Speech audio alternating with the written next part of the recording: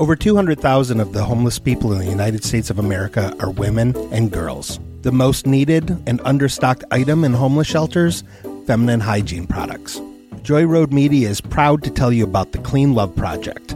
The Clean Love Project's mission is to help women and young girls feel clean, loved, and empowered by distributing Clean Love kits to alleviate their hygiene needs. Go to thecleanloveproject.org to find out how you can help. The Clean Love Project focuses on the Metro Detroit area, but it also distributes kits worldwide. If you are a female in need of a Clean Love kit, go to thecleanloveproject.org and request one today. Joy Road Media is a proud supporter of the Clean Love Project at thecleanloveproject.org.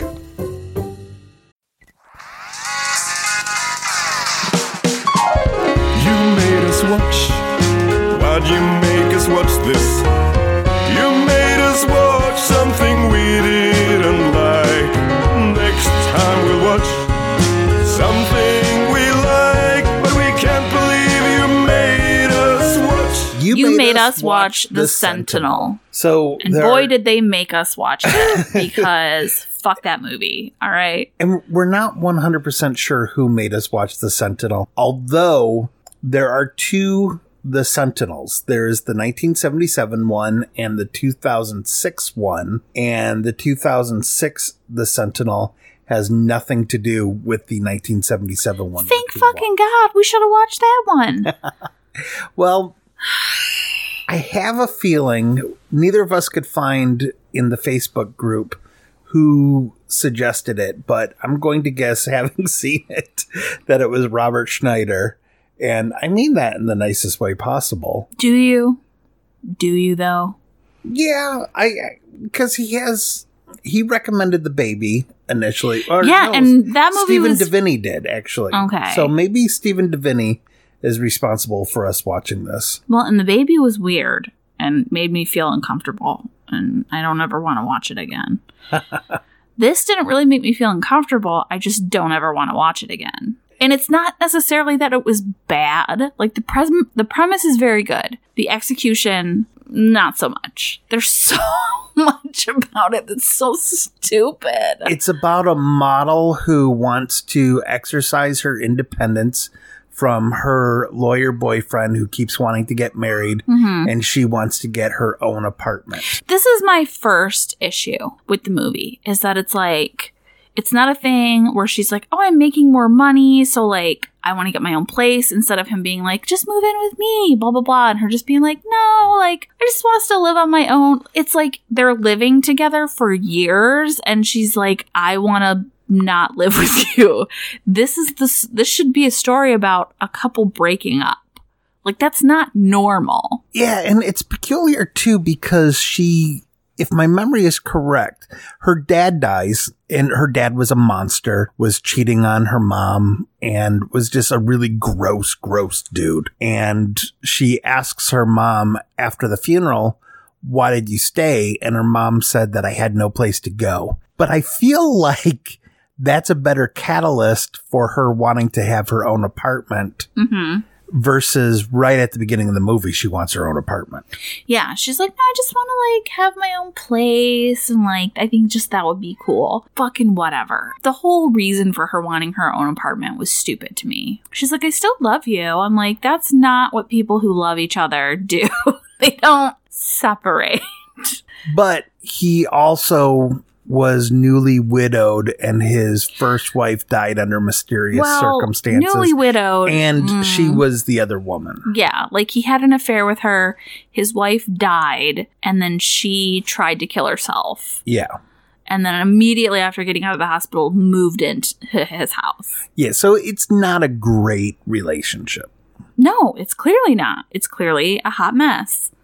I just feel like they made this relationship too complicated. Like, it didn't really need to be that complicated. It could have just been a thing where she was like, I met this guy, like he has kind of a complicated past, but you know, I'm just not ready to move in yet. I'm still young. Blah. Like that would have been better than it being like, well, we had an affair and then his wife killed herself and then so I tried to kill myself, and then it's like, why? She already tried to kill herself when she was a little kid. Why does she need to keep trying to kill herself? The big twist is that the apartment building is the gateway to hell. Yeah.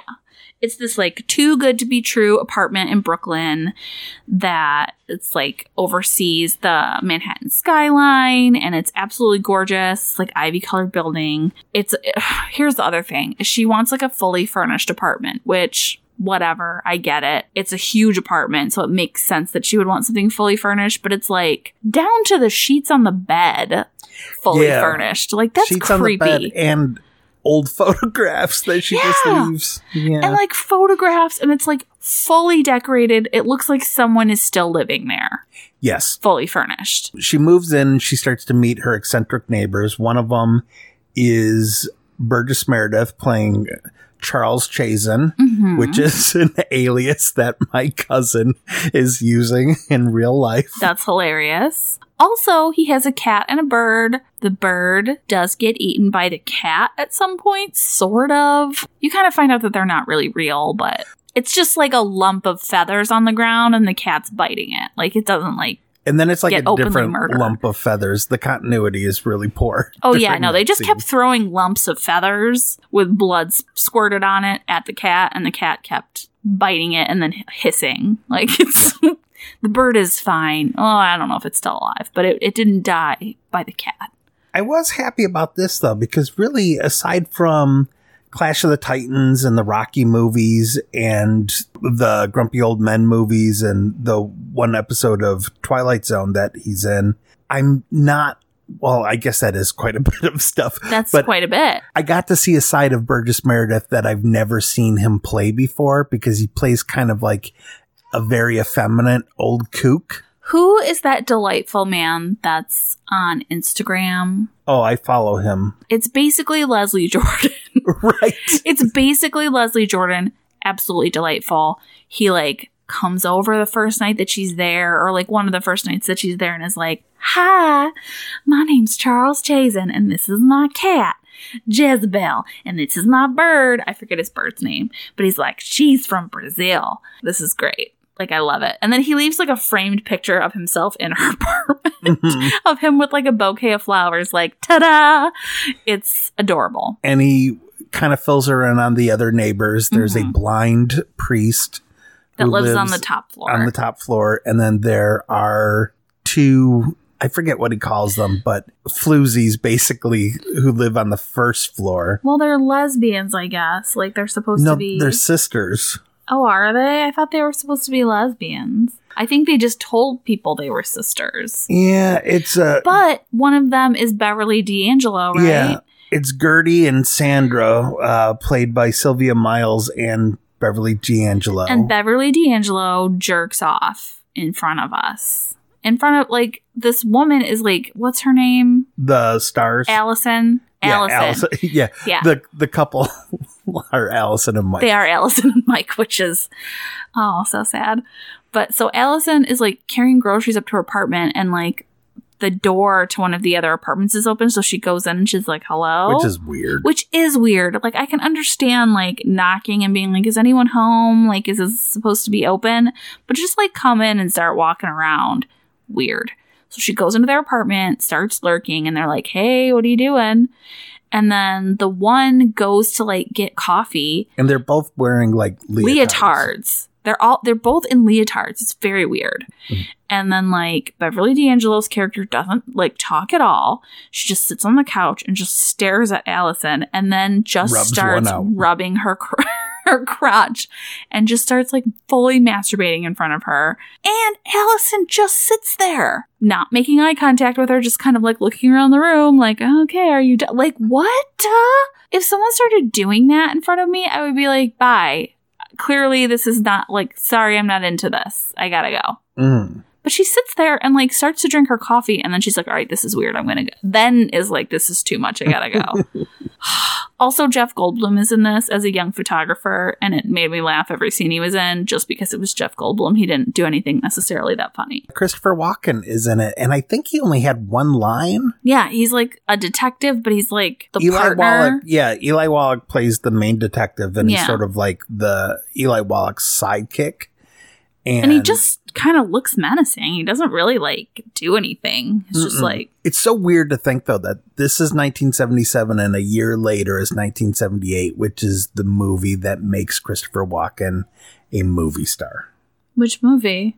Deer Hunter. Oh, yeah. A very young Jerry Orbach is in this, too. Yes, unrecognizable if I'm being perfectly honest. He's like the director of like a wine commercial. Like you can tell it's him because his body is the same shape, but his hair is like black. Like his hair is black. You just like can't quite tell it's him, but William Hickey, who's, is he the uncle in National Lampoon's Christmas Vacation? he's like Clark's uncle or like Beverly D'Angelo's uncle or something. Okay. Which is funny that they were both in this movie and then they're both in like fucking Christmas Vacation together. William Hickey has always looked like he looks in Christmas Vacation to me, except for seeing him in this movie. Where I was like, whoa. kind of young. William Hickey used to be young. That's so crazy. Yeah. His voice is exactly the same and his teeth are out of control. Like they're so big.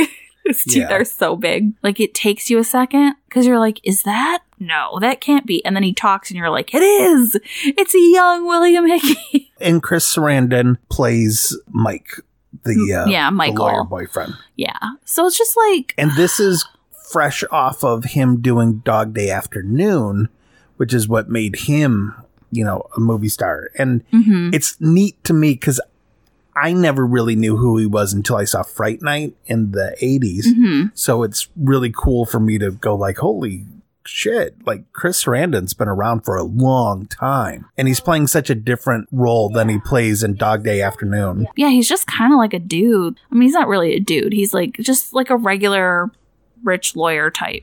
Yeah, if the movie was made in the late 80s, Richard Gere would have played Yeah, him. exactly. You find out that all of her neighbors, They're basically ghosts. yeah, It's they're like, ghosts. Yeah, they're she demons. lives alone in the movie. They're and you trying... and they're ghosts of people, of murderers. Yeah, they're ghosts of murders. They're basically like people who are in hell who are trying to get her to kill herself so that she can't become the next like watcher. Right. Because what the church has planned is that they're like, okay, so if you can reject killing yourself, you'll be saved, and then your life remains a life of servitude where you are guarding the gates of hell to keep hell from spilling into the real world, basically. Yeah. Which I find it really funny that the gates of hell are in Brooklyn. When clearly they're in Chicago. No! They're in Alabama. Yeah, the building is owned by the Catholic Church. And there's a priest, Franchino, played by Arthur Kennedy, who's following her around throughout the whole movie. And then at the end, he just kind of does the exposition dump to tell you what's going on. This woman basically just kind of, after she moves into this apartment, she kind of like downward spirals and everyone just thinks she's hysterical or that she's sick or something when she's just like, she thinks she's killed someone. She kind of did, but like, it's not super clear how that even happened. She just like, it just seems like she's hysterical and sick. And I just am so tired of that trope of people being like, you just need to sleep. Like, Yeah. that's not fucking it, man. Well, Like something supernatural is happening. I don't know. why do you go back into a building when you find out that all the neighbors that you had a party with Are dead fucking dead. murderers? Yeah, like she contacts the broker who like gets her the apartment initially, and she's like, I want you to, I keep seeing things. The broker, and by the way, is played by Ava Gardner. very nice. She's basically like, show me these apartments. I need proof that these people don't exist. And she goes in there and they're all abandoned. It's like, why would you keep staying there? Why would you even ever go back? Yeah, because it's not like she needed a place. She No. could have either moved in with Mike or her mom was living in a gigantic mansion. Yeah, in, what is it, Baltimore or something? Yeah. Yeah, it's not like she didn't have anywhere to go. She fully did. She just kept going back there. It didn't really make any sense. Like, because she didn't seem, like, overly drawn to the place or anything like that. Like, she seemed straight up scared of it the whole time. Yeah, she hears someone in the apartment above her, even though it's vacant. She hears it like every night. And yeah, it's. She goes up to investigate and she sees, like, the ghost of her dad.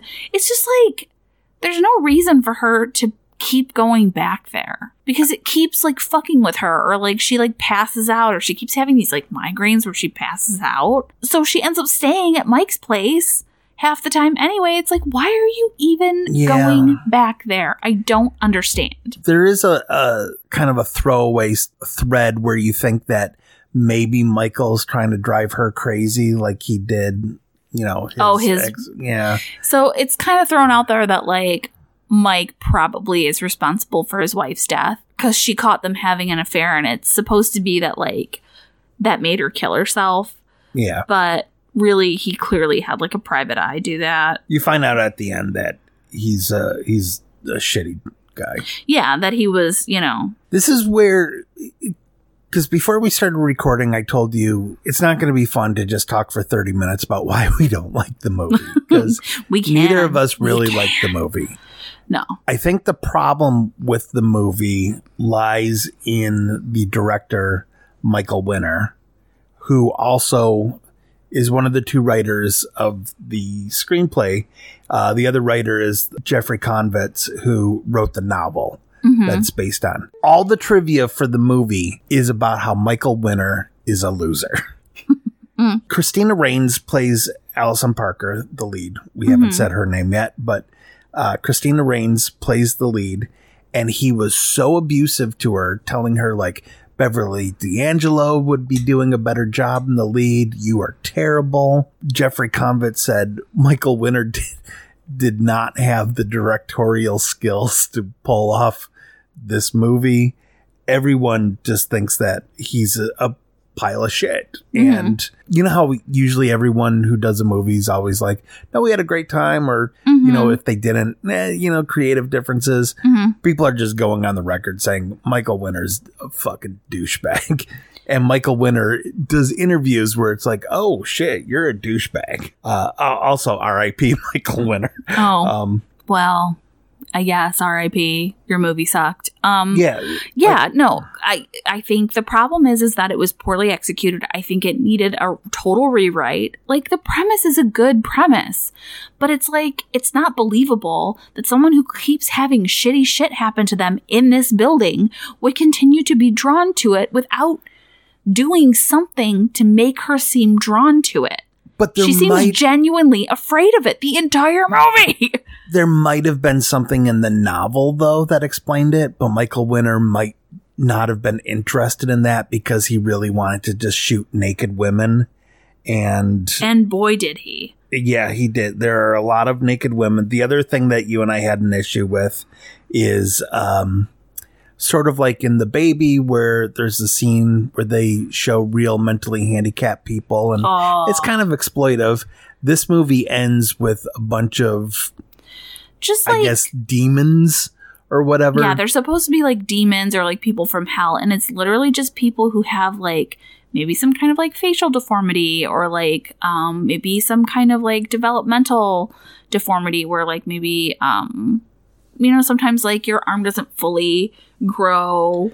Yeah. You know, it's so like they hired a bunch of extras with severe physical deformities. And then just trotted them out and like, made them kind of act like zombies. Here, aren't they like hellish? You know, it's just... It doesn't feel hellish. It just feels gross. Not like they're gross, but like, why are you doing this to these people? Like, his action and having them do that is gross. Like, they're just people. It just seems so gross and weird that he would do it that way. I don't know if that's how it is in the book, but I mean, like, you can make people look like demons without exploiting people who just have something going on. You know, some people maybe just have like some kind of like growth or lack of growth, or, you know, just walk funny, or, you know, it doesn't fucking matter. Like, even at the time, people knew that it was in bad taste for him to do this, and a lot of the crew refused to continue working, and their unions backed them entirely. Good. Yeah, it was weird. It was totally unnecessary. I feel like just having like the people that were in the building was plenty. And if you wanted to have like demons or whatever, have like people made up as demons, not just regular people who just look different. I'm sorry, I read that wrong. No, the union supported crew members who said, I don't want to eat our meals with those extras. And Michael Winner said that that was gross, and he's like, I'll eat with them, and then decided not to because it was too cold outside there, too hot outside that day. So no, the union didn't back. Well, that's even worse. Yeah. I'm sorry. I don't know. It scenes like that wouldn't fly today, and they shouldn't have flown then either. It's super exploitive. I just don't. Ugh. The author on the Blu-ray commentary refers to Michael Winner as an egomaniacal maniac. Okay. And anytime he brought up complaints to him, Michael Winner told him, just go find some girls. Ew. And he said he was too pedestrian of a director to make a good horror movie. Yeah, I agree with that. It wasn't good. However, it was translated from the book was clearly done poorly, because it made no sense, like, why she kept going back to that building. I didn't really think it made a whole lot of sense as to why she even wanted to live by herself. It wasn't like, it was just like a very thin, the reasons for her to live on her own seemed stupid. Good things about the movie, makeup is by Dick Smith, who did The Exorcist to make Max von Sydow look so old. When he wasn't that old yet. Yeah. Aged up Mel Gibson and Forever Young. Did the special effects makeups on Death Becomes Her, which is pretty amazing. Nice. Yeah, Death Becomes Her was great. Dick Smith is He really did some amazing stuff, because there were people who had to like kind of spontaneously bleed a few times, and it was really, you couldn't tell where it was coming from. It wasn't like super obvious or anything like that. It was really good. Yeah, there are special effects in this movie that, even though it is 38 years old, wait, sorry. What year? 77? 43 years old. The effects, like, I have no idea how they did some of the stuff. Where I'm like, wow, that's really impressive. And, you know, I read Fangoria for years and years and years. There's really innovative special effects on this. There are, yes. So instead of talking about for another 5-10 minutes about why we don't like this movie and everything that's wrong with it, I believe that it is possible to adapt Convitz's book and make it a good thing if it were made today. I think there are enough good ideas in it. And I think Michael Winner maybe chose to ignore some of those, or the directing was so clumsy, which is really sad, because today you and I just watched One Cut of the Dead. Yes. A Japanese zombie movie, which was absolutely brilliant. So and here's some trivia about that. It was basically a student film. It was so good. If you guys get a chance, it was on Hulu, right? Or no, was it Amazon? On Amazon, but it's on Shudder. Okay. Yeah. Check it out. It's so good. Yeah, One Cut of the Dead, phenomenal. And like a first-time director. Yeah, it was amazing. On a very minuscule budget, where you know that this movie, The Sentinel, had a huge budget because you have Oscar winners in the cast. Yeah, it was. Here's how I think the plot should have been. I still think it could have worked where she was a mistress, and I think it could have been a thing where, like, Mike is just trying to start a relationship with her. Like, he really wants to try to make it work, and she's just like, no, I don't, I need to collect it, Yeah, we had an affair. I don't think she should have been living with him. Like, I don't think it should have been. Yeah, decomplicate their relationship a bit. Yeah, just decomplicate that. Let it be a thing where she's like, look, I don't I don't know if I want to be with you. I want to live by myself. You know, I'm just going to, you know, get a new place. I want to kind of start fresh. So she can get an apartment, and I want it should be a thing where she is feeling like it's home to her. Yeah. Like she just has a really good feeling about it, but these weird things keep happening. And I think that also lends more of an opportunity to have it be a red herring of whether or not Mike is trying to scare her out of the building to come live with him. Yeah. Yeah. I think that's exactly how it should have been, is that it's a thing where you think that he's just trying to scare her into his arms, but you find out it's not. She's drawn there because she's the one who's supposed to become the Watcher eventually. Mm-hmm. It was too overcomplicated in the beginning and not complicated enough at the end. Yeah.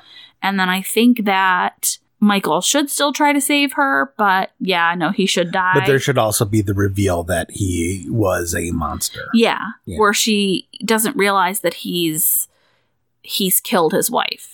So if we were to recast this today, who would we put in it? Obviously, we're going to put in Leslie Jordan. Oh my God. Leslie Jordan, yes, is going to be Charles Chazen. I was thinking for Allison, if we're keeping her a model, I also want that, you know, what was nice about this was there was also that sort of innocence as well, too. Yeah. And the ability to poke fun at that. I think Ruth Negga from... You might have seen her in yeah, she's in Preacher. Yeah.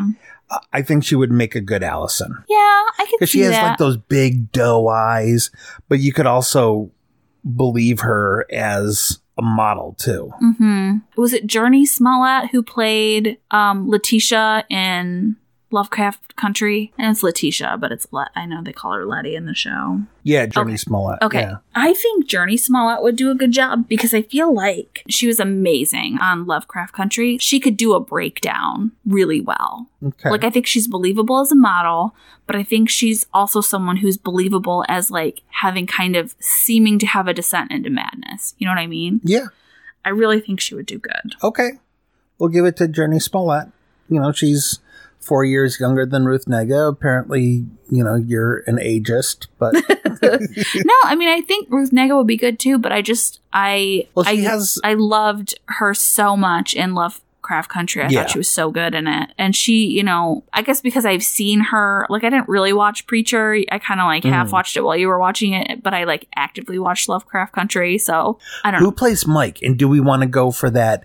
It's a surprise that he's a scumbag at the end, or do we want to go? I think it for should an actor where you're just oh, he is kind of creepy. Well, I mean, because you do have to kind of make it seem like he might be doing something manipulative, but it should be something where you can sort of see it go either way. You know what I mean? Like he doesn't seem like a scumbag, but he could be a scumbag. Yeah, which I think is hard to cast. Yeah. I'm trying to think of who would be good as Mike. I sort of, and this might be weird, but I sort of feel like Zac Efron could do it. Yeah? Yeah. Yeah, based on his portrayal as Ted Bundy? Mm-hmm. But he's not that much older than her, I don't think. Yeah, in fact, he's a year younger than her. Yeah, see, I don't know if that would work because he's not he needs to kind of be 10 years older. You know, he needs to be a little bit older. I mean, they could gray him up a little bit, but I don't know. I think he would do a good job, but I just don't think he's old enough. Ewan McGregor? Maybe. I could kind of see that. What about Pedro Pascal? Because I feel I've seen him be the good guy and the bad guy. You can see him be soft. And he was really good in The Mandalorian. And he was in Game of Thrones where he was very lovey and sexy. Even though he's only in a few episodes. I think he could... Maybe Pedro Pascal would be good. I know you didn't watch the new Wonder Woman movie, but I found him really bad in it, which sucks because I really like him a lot. Well, I think there were just some issues with that movie. Based on what I read, is that it was just kind of eh. Colin Farrell? Yeah, that might work. Because he was the good guy in Minority Report, but he's kind of a good guy in Bruges. I mean, he's a bad guy who's trying to do good. So I guess I can sort of see that. Yeah, Casey Affleck also. Yeah. I don't really like Casey Affleck, but that's just a personal Then you're thing. really not going to like James Franco. No, thank you. Let's go Colin Farrell. Yeah, I think he would do a pretty good job. Yeah, and there are exactly 10 years between them. Oh, perfect. Okay, so yeah, older guy, younger woman. I think that sort of works. Who would be the sisters? Oh, God. Ellen Dakota Fanning. Ugh. That kind of makes sense, but I'm also like, I don't want to see one of them jerk off. Yeah, it's gross. I don't want But they're supposed to be gross. Yeah, I guess that's true. Those two women didn't look anything alike at all either. I don't know. And Ellen Dakota Fanning looked the same to me. I can never fucking tell them apart. I'm wondering, like, who could really do it? Who would be, like, kind of off the wall and crazy? I feel like Kirsten Dunst could kind of do it. Could be one of the sisters. Mm-hmm. Because she was really good in Fargo as being, like, super out there. Yeah. But, like, the quiet one... You know, we could make it a straight-up Rob Zombie movie and just let his wife play one of the sisters. And I mean, she's fine, but I don't know. Sherry Moon Zombie. Yeah, she's fine. I don't know. I guess Constance Wu. Oh, okay. What about her? Okay. I don't know. I think it would be like a different, like her and Kirsten Dunst. So then they're clearly not sisters. Yeah. Yeah. Like, I think it's funny. Like, it's a funny psych gag to be like, we're sisters. Oh, yeah. Okay. Like, you're fucking not sisters. Yeah. There's clearly something going on. Yeah. So that it's like immediately suspicious when they try to say that they're sisters. I think only because I was on Rob Zombie for this Rob Zombie standby, who we know he's phenomenal because we liked him in River's Edge. I think Daniel Roebuck should play the older priest. Yeah, he would be really good. Yeah. Because it's like a very like... You should say that the original Sentinel in this, the priest that's on the top floor is John Carradine. And I think it's kind of funny that John Carradine has apparently always looked like he died 3 years before whatever movie he's in was made. Yeah, because I was like, wow, that's a look. And then I was like, oh no, they just grayed up his hair a little bit. Like, they didn't really, and like threw some white contacts in. He looks crazy. Who should play that priest, do you think? John Carradine. What about Keith Carradine? Isn't Keith Carradine the one who's dead? I thought that was David Carradine. Oh, yeah, you're right. David Carradine's the one who's I thought dead. Keith Carradine was still alive. You really don't need a name actor at all because he doesn't have any lines. He's just a guy who sits upstairs with fucking dust on him and white contact lenses. Yeah, but you could give him lines, you know? Like What? when he's partying. Well, whatever. I don't know. I do think it's funny, speaking of Keith Carradine, that Christina Raines, Allison in this movie, finally actually, well, her biggest role probably is being in Nashville, where she plays Keith Carradine's love interest. Oh, fun. Yeah. Okay. And then she's also in The Duelists with Keith Carradine. Oh, fun. Yeah. That's neat. Which came out the same year as The Sentinel. Do you think he told her, like, hey, you know, my dad died in 1950. I don't know why you made a movie with him. I don't know. Maybe. She just started screaming and never stopped. Oh, my God. Wait until we watch Ice Pirates, because John Carradine is in that as well, looking just about as dead as he looks in this movie. Great. Okay, so who should play the PI, do you think? That, like, basically immediately dies. Maybe because he's in my mind and he's the same body type. And I was kind of surprised because he's the comic relief in Get Out, but I just watched Judas and the Black Messiah today. Lil Rel Howery. Oh, yeah. Has a serious part in that movie. And I think I was actually kind of surprised that he was able to do a serious heavy role. Yeah. Well, that's cool. Okay. So, yeah, I'm on board for that. Yeah. Okay, and then who should the cops be? Oh, yeah, that's good. I feel like... Christopher Walken is the older cop. What do you think about Shea Wiggum as the younger cop? He was in Joker. He was one of the cops in Joker. I know Shea Wiggum is phenomenal. He's in Risk Cutters. Yeah, he's... playing Eugene Hutz, basically, from basically. Gogo Bordello. He's also in... Boardwalk Empire. He's in Boardwalk Empire, but the first time I saw him was in... Girl. No! Oh. All the Real Girls. All the Real Girls, sorry. God damn it, let me talk! Yes, he's in All the Real Girls. And he has... It's funny because in that movie he has braces on, but he had braces put on his teeth for that role. Oh, wow. Like, he didn't need braces. He just thought his character would be the kind of person who would have, like, adult braces. I like him very much. I think he should be one of the cops, too. I'd almost say put him as the older cop, then. Yeah. And then get rid of the Christopher Walken stunt casting. But then we need someone kind of young. Mm-hmm. But, like, menacing? Who's the guy who plays It? Oh, yeah. Bill Skarsgård. Bill Skarsgård?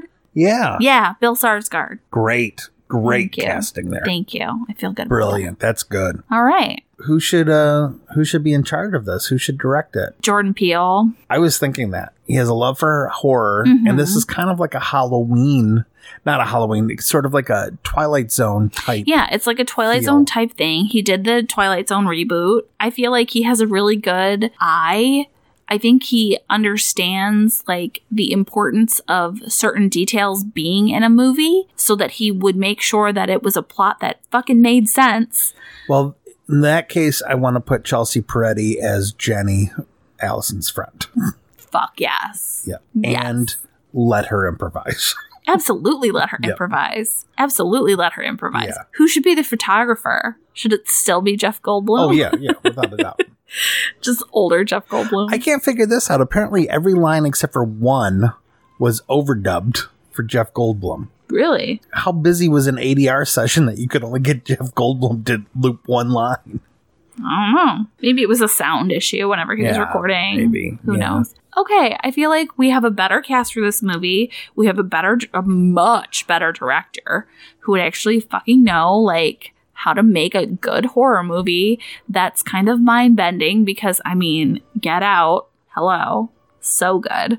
And totally a mindfuck. I just think he would absolutely know how to execute this movie and, like, make it actually a good movie. And have some sort of social commentary in it, too. Yeah. Like, maybe address the hysterical woman trope. Yeah, where it's like, because I do get kind of tired of that. It's very common in almost every single horror movie. Keep in mind that this is also one of the, like, it wasn't necessarily a trope back then. Well, no, it kind of was because, you know, Rosemary's Baby is like the same time as this. I was getting Rosemary's Baby vibes from this because everyone's like, you just need to rest, like, do this or that. It's like, well, everyone just thinks she's going crazy because she's a woman and she's pregnant. Or everyone just thinks that Allison's going crazy because she's a woman and, you know, she's been through so much. It's like, I'm exhausted of that. I feel like Jurnee Smollett, because she was also like a strong woman in Lovecraft Country, I feel like she could be a strong woman who can carry this character through to the end. Yeah. And who maybe feels like it's her purpose to be the Watcher instead of being forced into it. You know what I mean? Mm-hmm. Yeah. So look for The Sentinel coming 2022. Maybe. I want some credit. Produced by us. Produced by us. All right. Yeah. Well, Jordan Peele, if you're listening, I know you're not, but please, God, fix this movie. The good news is that we were able to cleanse our palate by watching One Cut of the Dead, which again, we did. We recommend. So highly. good. So good. So good. You will love it. It's so fucking good. And I think this episode of the podcast ended up being pretty fun too. Yes. So watching The Sentinel was not a total wash. And it's been a while since we've seen a movie that we've been like, yeah, it's been a while since we've seen a movie that one of us. We've been too agreeable. We have been too. Well, we also just have really good taste. I'm kidding. I made you watch Robin Hood. Robin Hood, man. Prince of Thieves. So I guess if you want to watch The Sentinel, watch like the 2006 or 7 version. Don't watch the 1977 version. It's fucking dumb. But thank you, Robert Schneider or Stephen Deviney or Alex Bozanovic or whoever. Maybe even Shani Constant. Whoever recommended this. I mean, if you like maybe it. Maybe Dennis did. I mean, who Dennis knows? Whoever recommended this movie. Horror. Yeah. It's whatever floats your boat. I didn't like it. But I can also say that there are movies that are bad that I very much like. We've covered this. It's called The Sweetest Thing. I have yet to like a bad movie. I hope that whoever recommended this. You made me watch Please. Streets of Fire. Get out of Which here. is fucking amazing. It's not fucking amazing. Michael it's a Pare bad can movie. shoot explosions out of his gun. That was a bad movie. It had fishnet titties. That doesn't make it a good movie. It just means it had fishnet titties. It just means there was a moment of that movie where you were like, oh, look at that. And then the rest of the movie sucked. It had Rick Moranis in it. I love Rick Moranis. I fucking hated that movie. It had Willem Dafoe and a leather waiter. It's really only like a visual gag. Streets of Fire is fucking amazing. No, it's not. Until next week, when you get to pick. Bye. Bye. Streets of Fire sucked.